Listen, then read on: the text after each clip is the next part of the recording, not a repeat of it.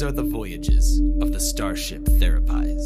Its continuing mission: to explore strange inner worlds, to seek out new insights and new realizations, to boldly go where no one has gone before.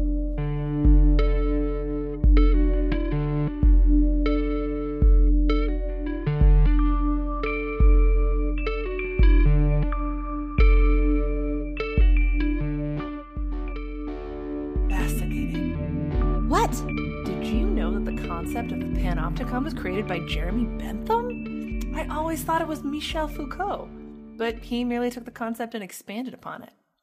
Oh, Jeremy Bentham from Lost? I love that show. Yes, great show, no doubt. But I'm talking about Jeremy Bentham, the English philosopher. Ugh, boring. Oh, Captain. Remind me, do you enjoy it when Starfleet High Command comes to visit and observe your captaining? No, I certainly do not. And why not?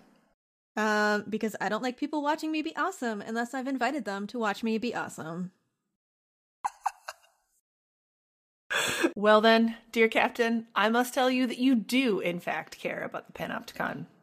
Start the show. Oh, all right. Hi, everybody. I'm Justine Maston, LMFT, Yogini, writer, researcher, and captain of this particular ship. Welcome aboard. And I'm Larissa Gursky, licensed marriage and family therapist, writer, researcher, Spockian first officer. And I just wish that people read more philosophy and, folks by people who are dead in general. You do love the old dead white male writers. I mean, I like to think that I just enjoy all of the dead writers, be they women or members of a minority ethnic group. Yeah, it'd be nice if there were more of those. It would. Yeah. Just a reminder to friends at home that just because we are therapists does not mean that we are your therapists. Unless, of course, we are your therapists. This podcast is for the purposes of education and humor and is not intended to replace seeing your own therapist. So, perhaps today some of our listeners are wondering why we're talking about the Panopticon. And fair they would be to question that. Mm-hmm. I would imagine that many of our listeners have never, ever heard of the Panopticon unless they themselves studied philosophy or sociology. Well, they might be familiar with the Panopticon if in the late aughts they were really into Film Crit Hulk. Huh, what? My understanding is that this human is a blogger, and I think that they identify as a man, but I actually don't know. In the mid to late aughts, this individual came to fame because they would review movies, but as if they were Hulk. So all of their reviews were in caps, and they were known by their Twitter handle at Film Crit Hulk. And the most famous thing they ever did was I think they did like a New York Times or New Yorker review of the first time that Mark Ruffalo took on the Hulk mantle. And why would that make us think of the Panopticon? That's actually how I found out about the Panopticon. So What's happening? This was when we were in grad school together, the captain and I. And I was new to Twitter, and it was just before I took a very long break from Twitter, not because of Film Crit Hulk, but more because of no, you know what? I took my break because that was right around the time it became clear to me that President Barack Obama did not care about the environment and was going to continue to sign legislation that was anti-environmentalist, and it was a dark time for me. But anyway, before I had this realization, listeners, stay with me. I followed Film Crit Hulk on Twitter, and he liked someone who was also on Twitter, and I don't remember their Twitter handle. I remember that they were maybe a failed PhD student, but because they quit, not because they flunked out. And they were talking about back and forth on Twitter, Film Crit Hulk and this other person whose name I don't recall. They were talking about the Panopticon. Why? That I don't remember. Yes, I do. Because this person wrote a blog using the Panopticon to understand Britney Spears' meltdown.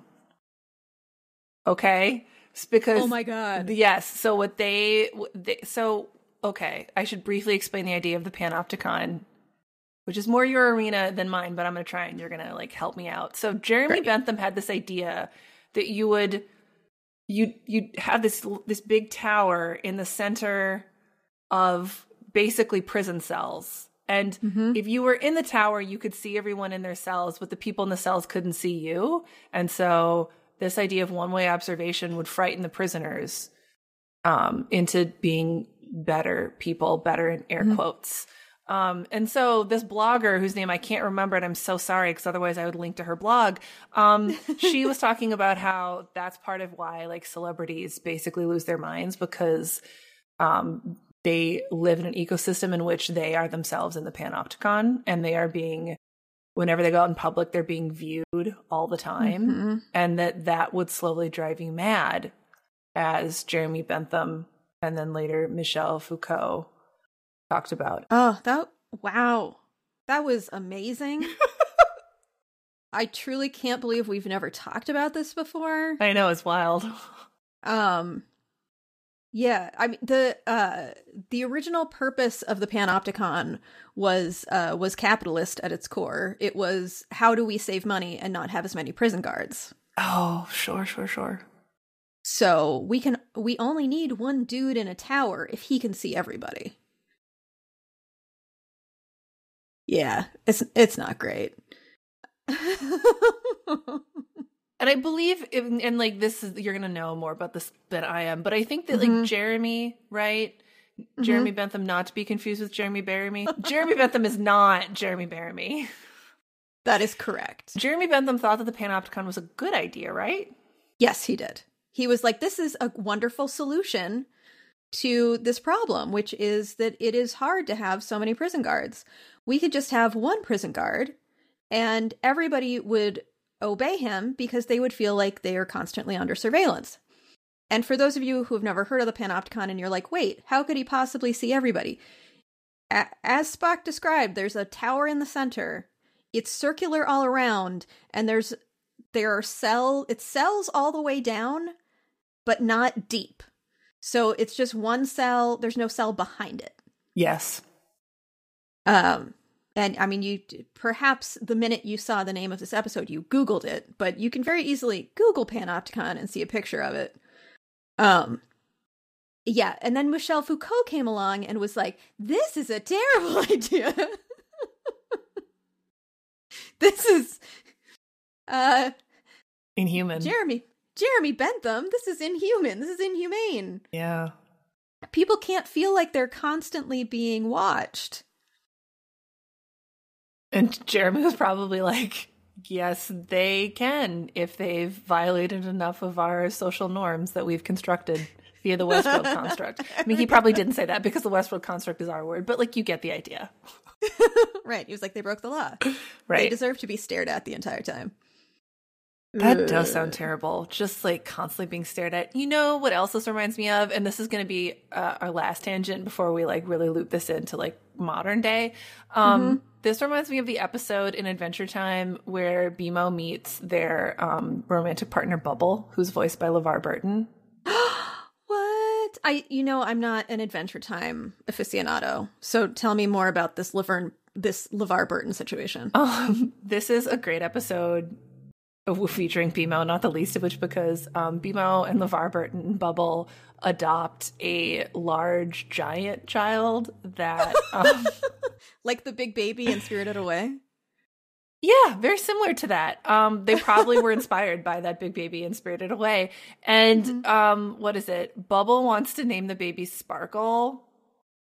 BMO wants to name it something else. I don't remember what BMO wants to name it, but like one of the jokes of the episode is that it turns out that the baby's name actually is Sparkle.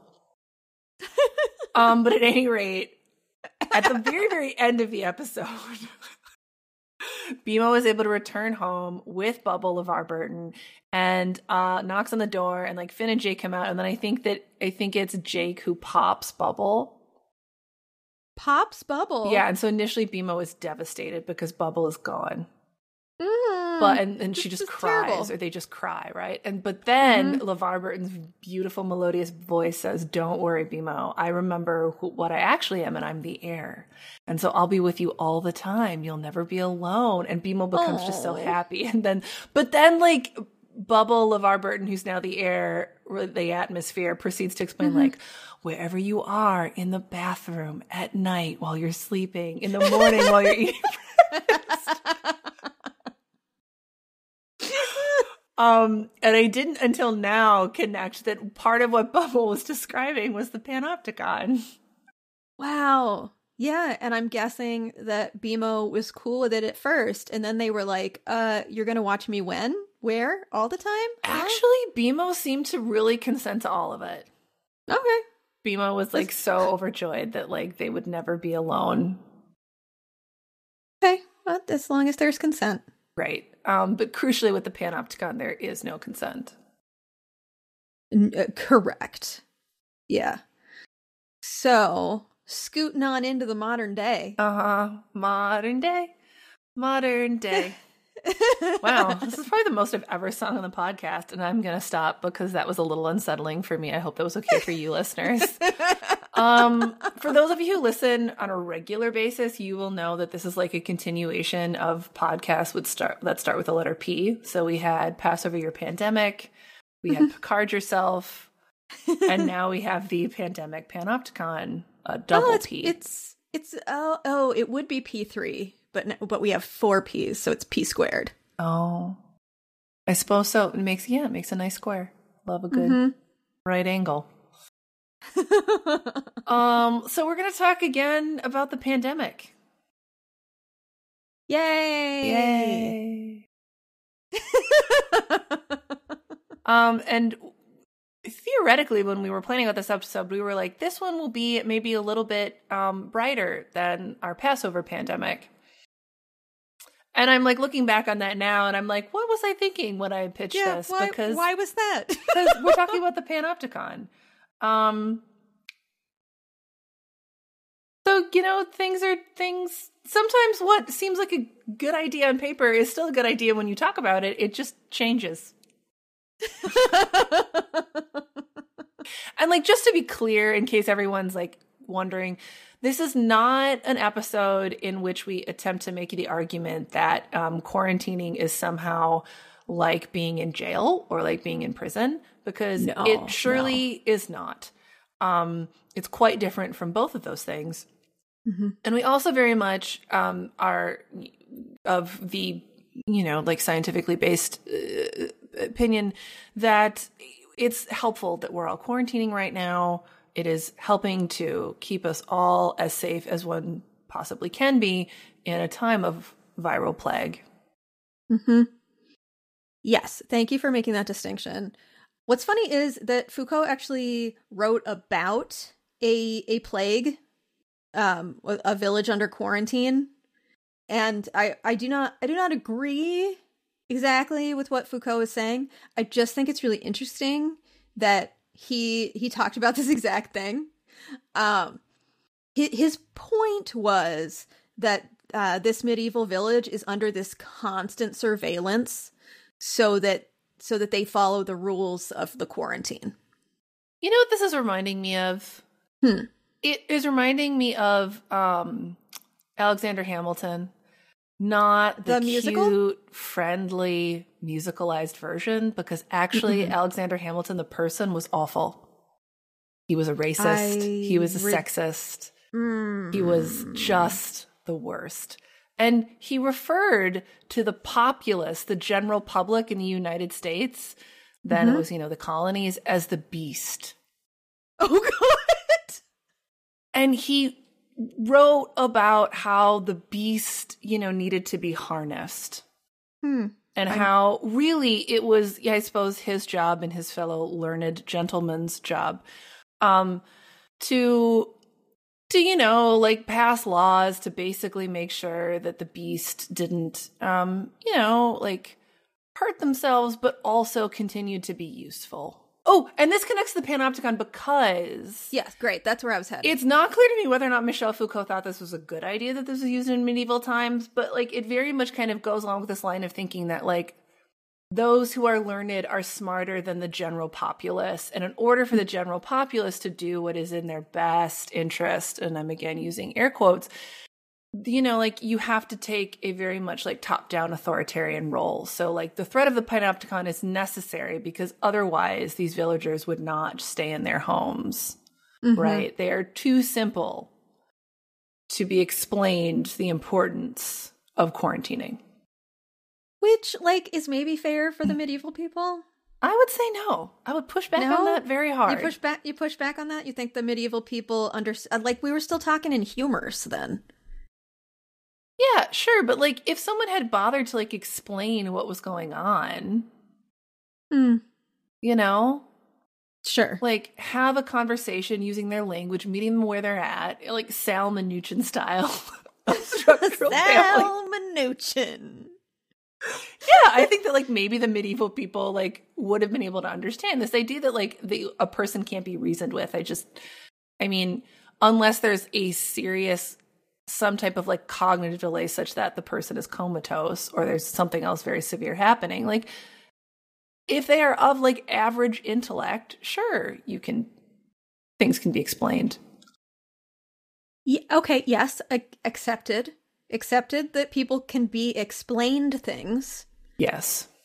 And also, we exist in a world where we each have our very own Westworld construct. Sure. And one's Westworld construct can trump the evidence which is placed in front of them, unless they change their Westworld construct. So if one's Westworld construct is freedom trumps everything, go back to our Drug of Choice is Freedom episode. Oh, sure, and all that fringe. all of the suede in the heat. Yeah. God. Just... the chafing. And I'm not going to say anything more. I think that's enough. Just to call to mind the chafing. Just drop that there.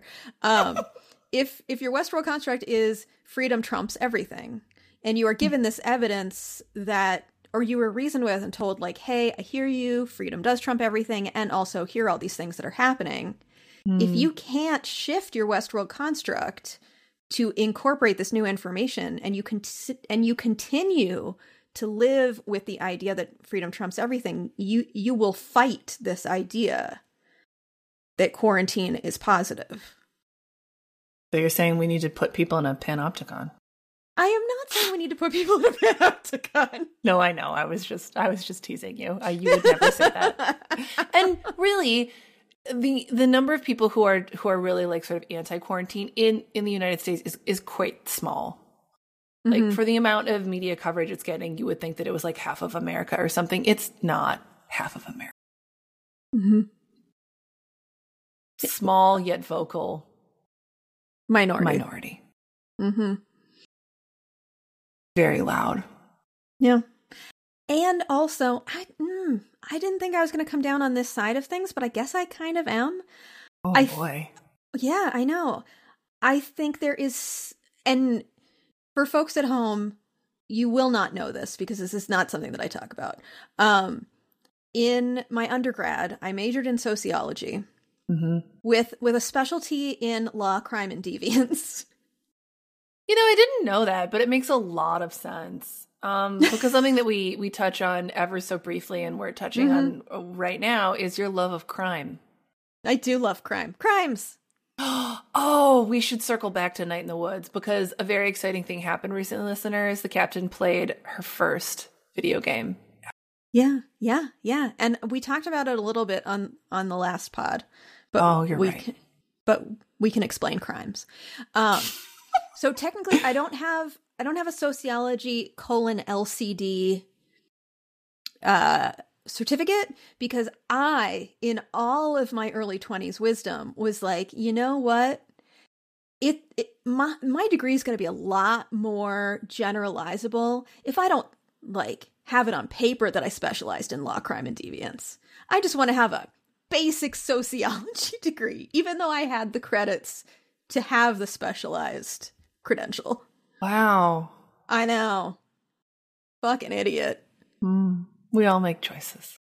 We do. We all make choices. But anyway, and I know your worldview, and I don't think you're gonna like this. That's fine. But I don't think have to like everything. That's fair. I think there is some benefit to having some kind of social control to manage behavior. That's a hard no from me.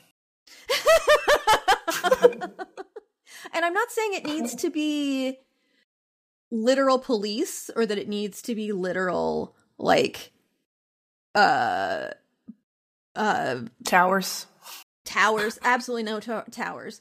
But that we need to have some kind of agreement as a society on rules and what happens when we break those rules. And I realize, as I'm saying this, that all I talk about most of the time is challenging social norms and choosing what works for you. So I'm kind of fucking with my own head right now. I know. This is great. I want to just hear more. Tell me, how are your parts responding to all of this? My parts are in a frenzy. It's like they're frenzied. For folks who, I don't know, has somehow missed this or like this is your first ep, welcome. The captain is doing a year-long, Starfleet intensive study in the world of internal family systems. And internal family systems, in a nutshell, is this idea that rather than the consciousness being just like one unified self, in fact, our consciousness is broken up to like a myriad of different parts. And this thing called the self is like the leader or conductor of all of these parts. And we run into trouble when the self is not the one that's like making the decisions. Rather, the different parts are taking over and like, I don't know, trying to keep the self safe, but really just locking the self in the cellar. And so when I checked with the captain about how her parts were doing, I was very much going back to the IFS conception of consciousness. Yeah, and I think that was a really great way to mention IFS today, because we can't not. No, that's true. And I think that's really fair that I have different parts that feel different ways about this specific thing.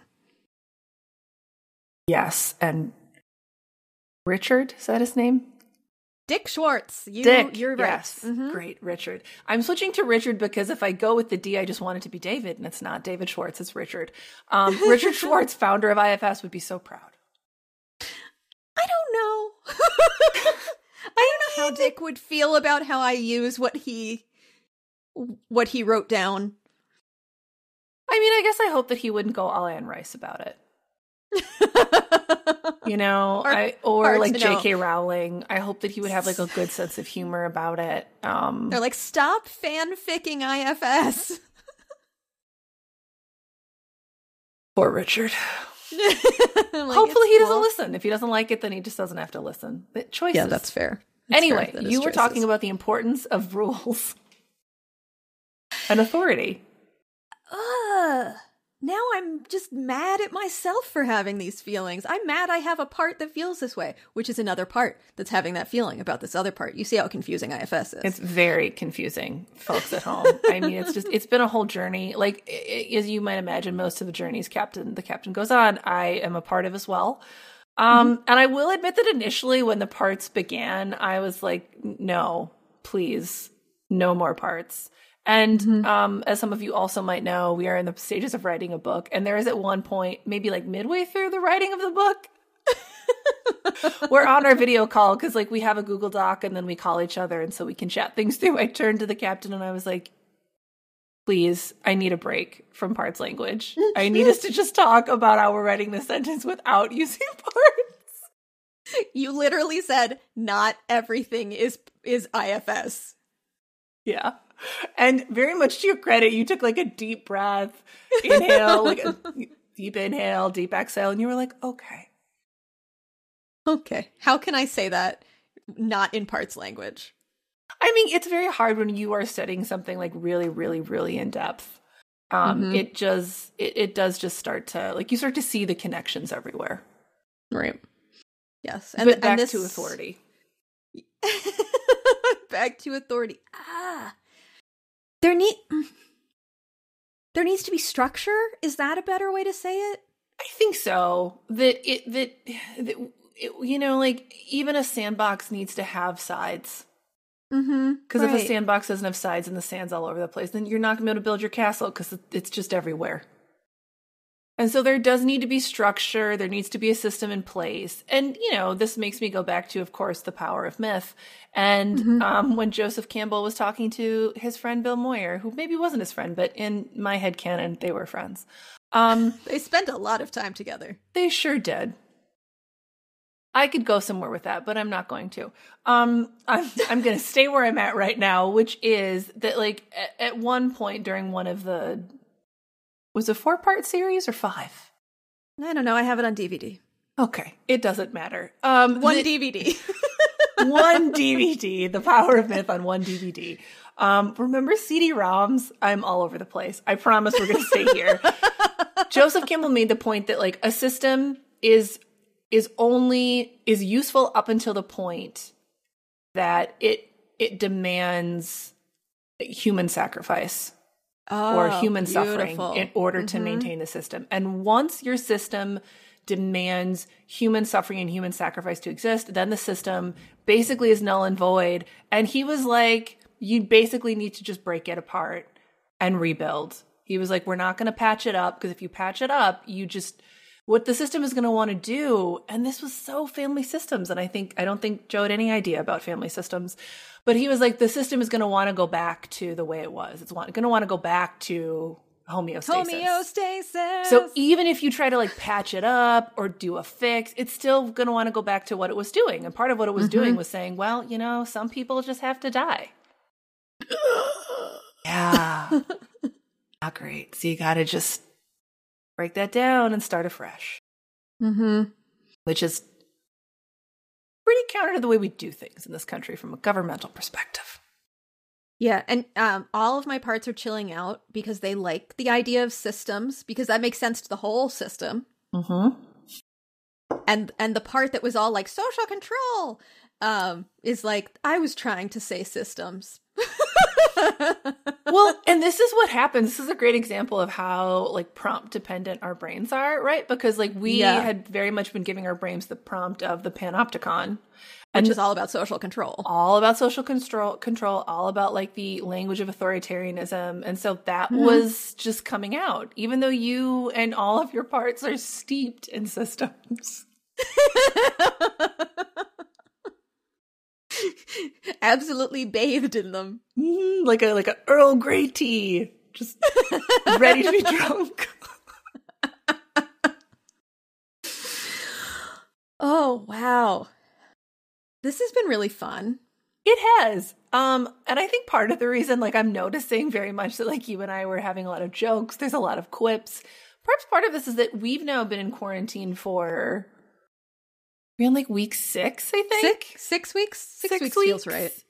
And by the time this airs, longer. It'll be week 8 if I'm doing the math correctly in my head. And at this point, it's anyone's guess. But I think it's starting to show, because other than very nervously, like, standing far away but sort of near people in the grocery store, I'm not interacting with any other humans save our producer, who's also my life partner. Bombshell! I bet there are people who haven't put that together. Oh, well, for those of you who weren't aware, our producer, Lieutenant Commander Brian Therens, is also my life partner of 10 years, almost 10 years. Your romantic life partner, because I am your platonic life That's partner. true. You are my platonic life partner, and he is my romantic life partner. Back to your point about us being a little bit slap happy, I think that is legit real. I mean, you go to the grocery, I don't even go to the grocery store. I don't go anywhere that is inside a building that is not my house. Yeah. I go for walks. I have now gone for a bike ride. Aww. It was scary. I hadn't done one in almost a decade. Oh my God, that's right. You lived. You didn't die. Oh, I lived, and I still have a lot of really nice gear because 9 years ago I competed in a duathlon, which is running and biking. And so I'm wearing the sweet gear with the sweet bike. And it's some cognitive dissonance watching me then riding like a toddler. Can I ask, after the duathlon, was that the point at which you were like, biking, gonna take a break? No, did I not tell you I had a bad accident before my duathlon? Oh, no, you did. But then you still did the duathlon. And that was when you were like, I've grown a lot since then. So I was like, I signed up for the duathlon. I'm doing the duathlon. This was a me that was not as self-aware as the current me, who would be like, I fell and really hurt myself. Mm-hmm. I required a lot of recuperation, and I couldn't train for this thing. I don't have to do it. But instead, I was like, I'm gonna pick myself up by my bootstraps, and I'm gonna run and bike 26.2 miles. I can't remember how it was split up. Oh my God, that's so much running and biking. But it's still the length of a marathon. Yeah. Uh-huh. I know. Huh? I think. Oh, and I remember I did this with a friend. Uh-huh. We hadn't trained together or anything, but like I knew she was also doing the duathlon, and she was done like an hour before me or something. And I was like, I need to go die when I finished, and she was like, okay, well, I'm going out for ice cream, and I was like, how are you okay? She's like, this is what I do every weekend. Wow. I mean, we all enjoy different things. We do. We do all enjoy different things, and that's fine. That is fine. It's just, I can tell that myself and your friend, we enjoy very different things. We do, yeah. Yeah, but I do not engage with other human beings right now other than virtually. Yeah. And it makes a ton of sense that when we get to hang out, we're just like, yay! Yay! Talking! Hi! Other humans. That might be something that's like prescient to talk about. The different ways that folks are kind of feeling the impact of the quarantine, being as now we've been doing it for a while.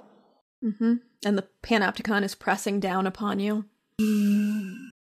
I mean, sure. It's interesting though, because like you can frame it in like a couple different ways in terms of like how we're viewing this pandemic Panopticon, or this like quarantine Panopticon at least, which is a response to the pandemic, which is that it is both something that is being mandated, and it is also something that we do have some choice around. Sure. And it's interesting because like choice is really important to human beings, like it just in general, to make a generalizations, like we do so much better as human beings if we feel like we have a choice. I'm nodding. And yet this is one of those tricky situations, right, where all kinds of leaders like mayors, governors, mostly mayors and governors, are leading the charge in terms of making it very clear that things like parks are closed, you need to shelter in place, they're putting in these orders. And then there is some room for interpretation, and it is a tricky balance between like going full Panopticon, which obviously is like inhuman and not okay. But then not just saying that everybody gets to choose and totally do whatever they want, because sometimes my Westworld construct is going to conflict with your Westworld construct. And when lives are at stake, it doesn't just get to be about what I want to choose versus what you want to choose. And yet, if we're able to see the ways in which we do have choice here, and if we're able to kind of like use the power of therapeutic fan fiction to like reframe this for ourselves and write the fan fiction of I'm making choices to wear gloves, put on masks, stay inside as much as I can to help other humans, not because I'm being told to, but because I'm also making a choice and I want to do this to help others, it feels very, very different. Yeah, it absolutely does.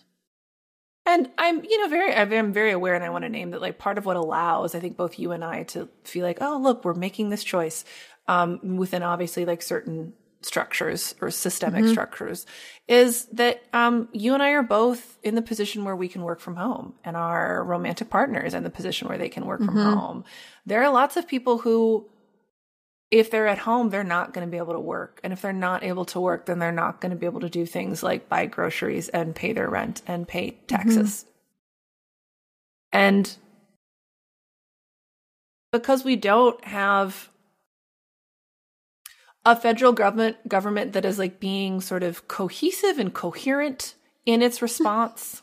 And I'm very much trying to be mindful and use like the most neutral language that I can here. But because our federal government is not kind of moving from that clear, cohesive place, people don't have the supports that they need right now. Many people don't, to be able to shelter in place and also to survive. What's coming up for me right now is, I don't know if this fits with the Panopticon exactly, but that's okay because we've already, strayed a bit anyway. Well, we've named it and now we've transcended it. Oh, take that, Jeremy Bentham.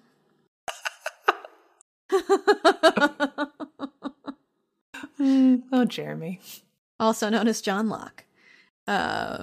Really? But you watched Lost, didn't you? Yes. But I stopped after like season 2. Oh. Yeah. When did you see the Losties come back to the real world? Not in a very coherent way.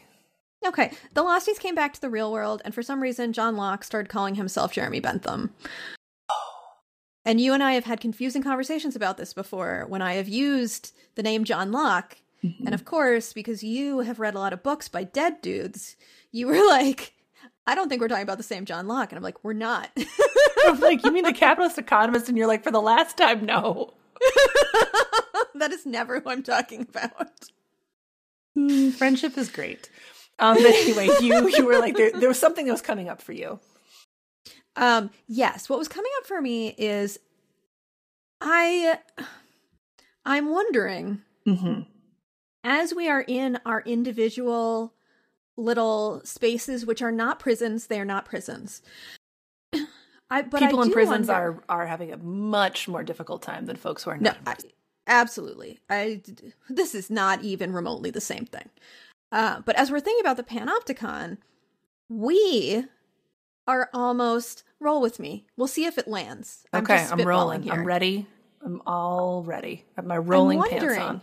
If each of us in our homes are in our own towers, observing what is around us. In this case, the news and everything that's happening in the world. We are the observer. And the news, the journalists are the prisoners? And then nobody's a prisoner. Okay, that's fair. That's fair. Well, so I don't think we ever fleshed out the fact that the Panopticon as a sociological concept has come into the modern age and is no longer thought of as prison. No, that's true. And it's also unidirectional. Right. Like, the point is that, like, if you are being watched, you are constantly under threat of being watched, but you don't know when and to what extent or for how long. Right. So you could think of it like, if you work for a company that tracks what you do on the internet, that would be panoptical? It would be it would function similar to the Panopticon. I'm going to just not try to make it a portmanteau because that's not, I mean, that happened before the show and it wasn't pretty, listeners, not even a little.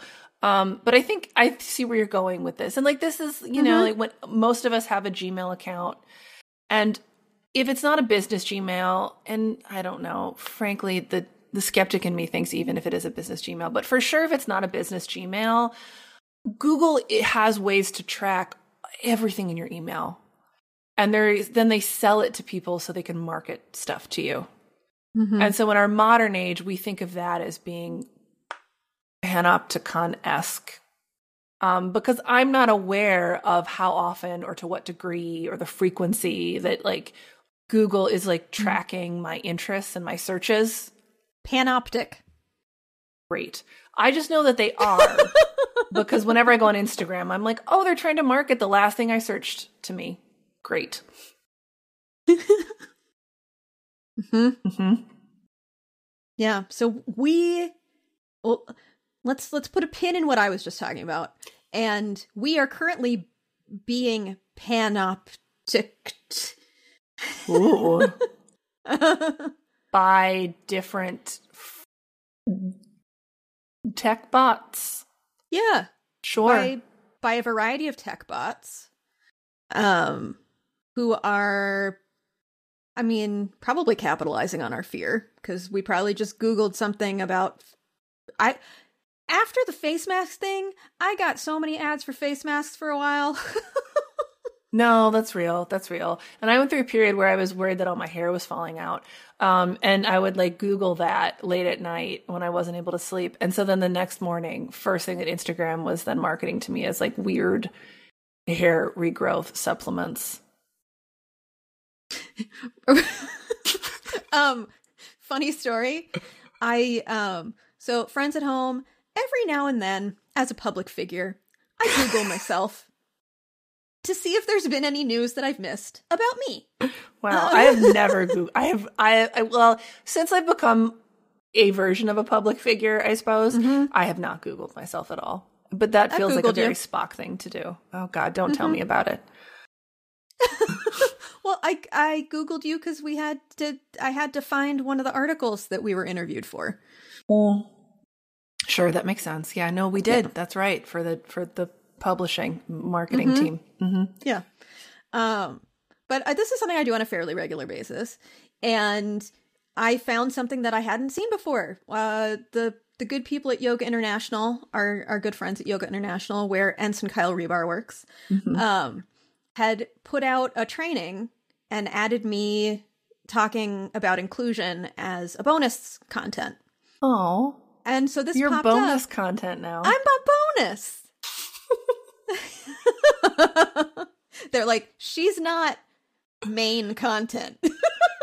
She's bonus content. Oh, I didn't think about it that way, but I suppose yeah, that's fair. Well, it's all in how you say it, right? It's all in how you fanfic it. Like the bonus Jonas brother. Which one's he? He's the one that's not in the band. Oh, okay. They called him the bonus Jonas. The bonus Jonas. Mm-hmm. I hope you're doing well, bonus Jonas. Well, he's got some pretty sweet in-laws. But after I clicked on it to see, oh, look, this thing that I was in, I have been getting ads for that Yoga International training that I am bonus content in. Yeah, you'd think they'd be doing a better job with the marketing piece. So sometimes the person in the tower is just like really asleep at the wheel. Yeah, well, it's a bot. The bot was like, you're interested in Yoga International? Here. Check out this training. Check out this training. I'm like, I'm in that training, bot. Bot's like, does not compute. I do want to go back to what you're saying about like we're all in the Panopticon now because we're in quarantine. I don't know if this is what you were thinking, but what that made me think of is that right now we have an opportunity, those of us who are able to safely be in quarantine and financially be in quarantine. There is the privileged Panopticon. The P squared. We finally made it to P squared. That to greater or lesser degrees, depending on our respective jobs, I think there is opportunity to move more slowly and take stock. I just wrote about that. That's true. You did. for something that's actually going to be coming out in Yoga International. This is not a plug for Yoga International, everyone. Not brought to you by Yoga International. We do not get any finance. Like, this is nothing. We're not getting paid for this. This is not an ad. They're just very nice people. They're very nice people. So like now's the time to kind of slow down, take stock, and really sort of like look at with a critical eye what is happening around us and what is in the news. And this reminds me of our producer's favorite Simpsons quote, which is said by one Homer Simpson to his wife Marge. Marge, it takes two to lie, one to lie and one to listen.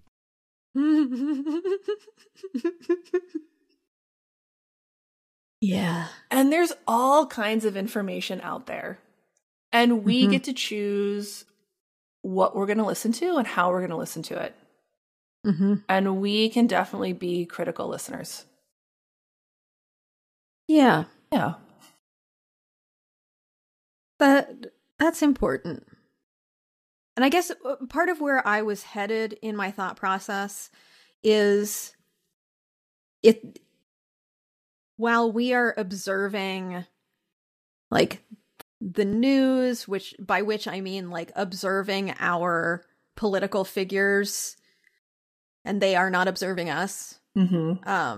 We have the opportunity to apply some social control in that we get to push back and say, hey, whoa, we are not cool with what's happening right now.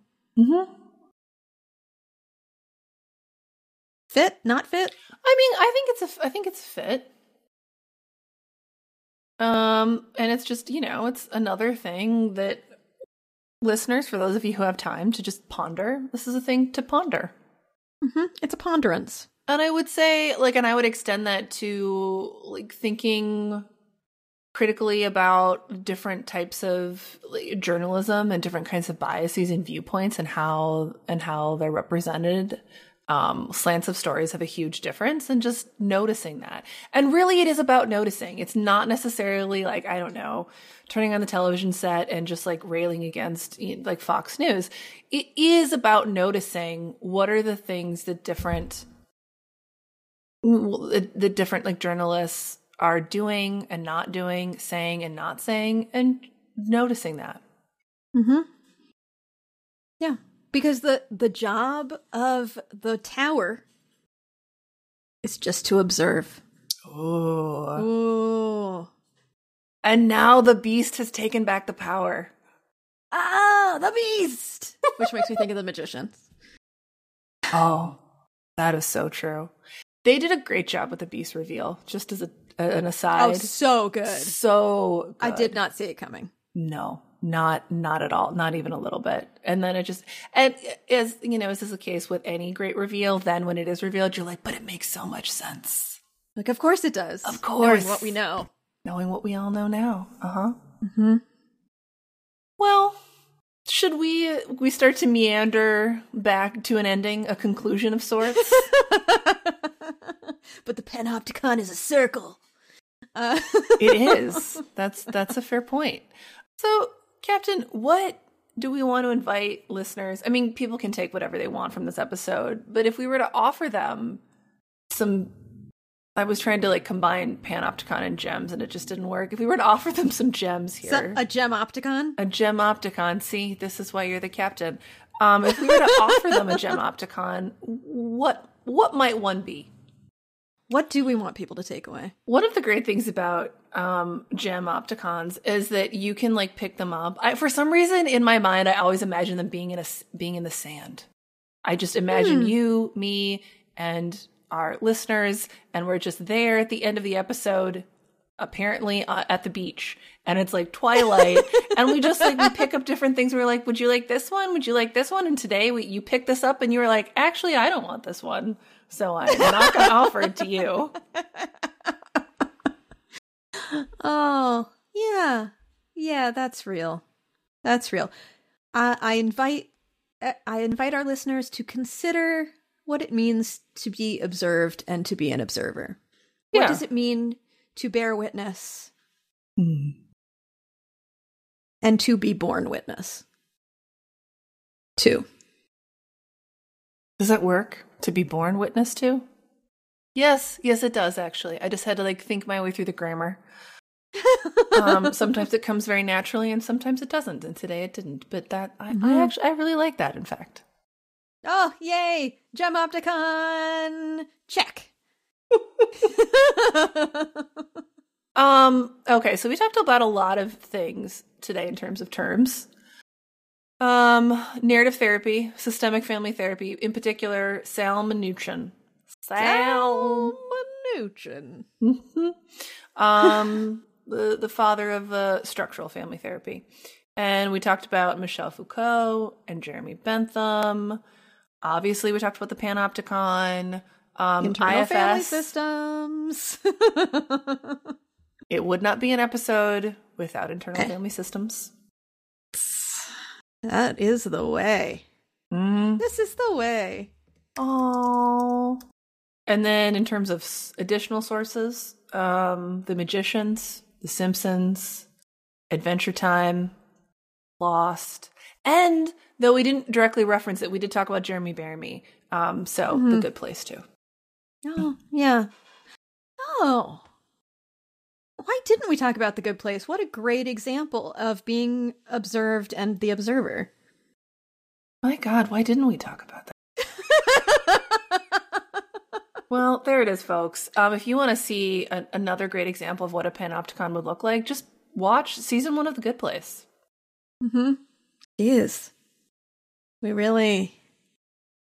quarantine impacts us all. We are living through this with our listeners, and we're not immune.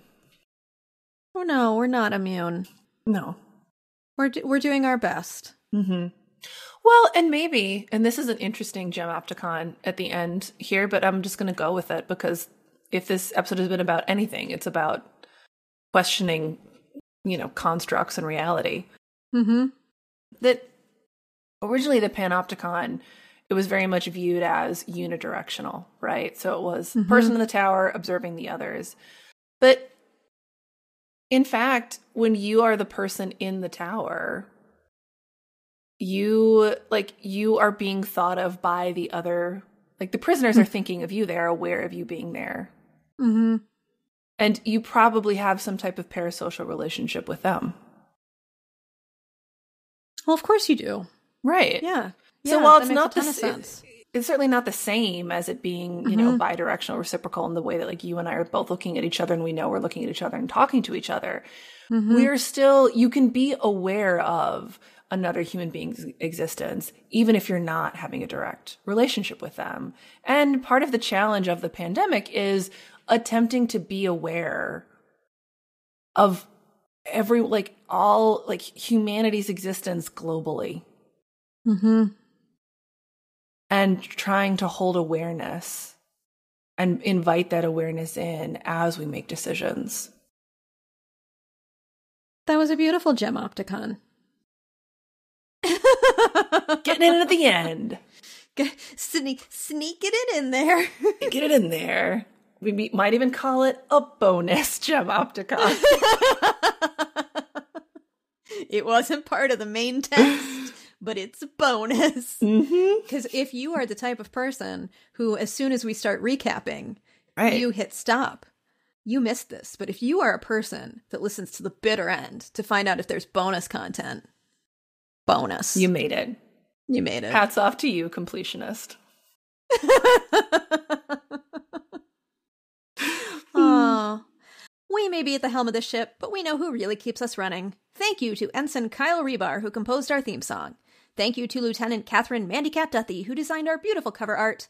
And finally, thank you to our fabulous producer, Lieutenant Commander Brian Therens. You can observe us any day. Wink, wink. Join us for our next ep on Magic Comes from Pain. And be sure to follow us on Facebook, Instagram, and Twitter. And the very best way that you can support our podcast is to subscribe, rate, and especially review us on Apple Podcasts. And be sure to tell your friends. And as always, live long and prosper.